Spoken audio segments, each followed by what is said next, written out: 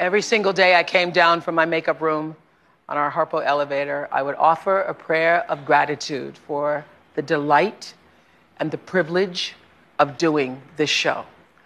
Gratitude is the single greatest treasure I will take with me from this experience, the opportunity to have done this work. To be embraced by all of you who watched is one of the greatest honors any human being could have. I've been asked many times during this farewell season, is ending the show bittersweet? Well, I say all sweet, no bitter. And here's why. Many of us have been together for 25 years. We have hooted and hollered together, had our aha moments, we ugly cried together, and we did our gratitude journals. So I thank you all for your support and your trust in me. I thank you for sharing this yellow brick road of blessings.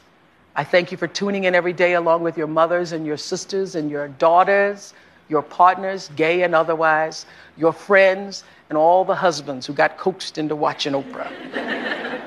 And I thank you for being as much of a sweet inspiration for me as I've tried to be for you. I won't say goodbye. I'll just say, until we meet again.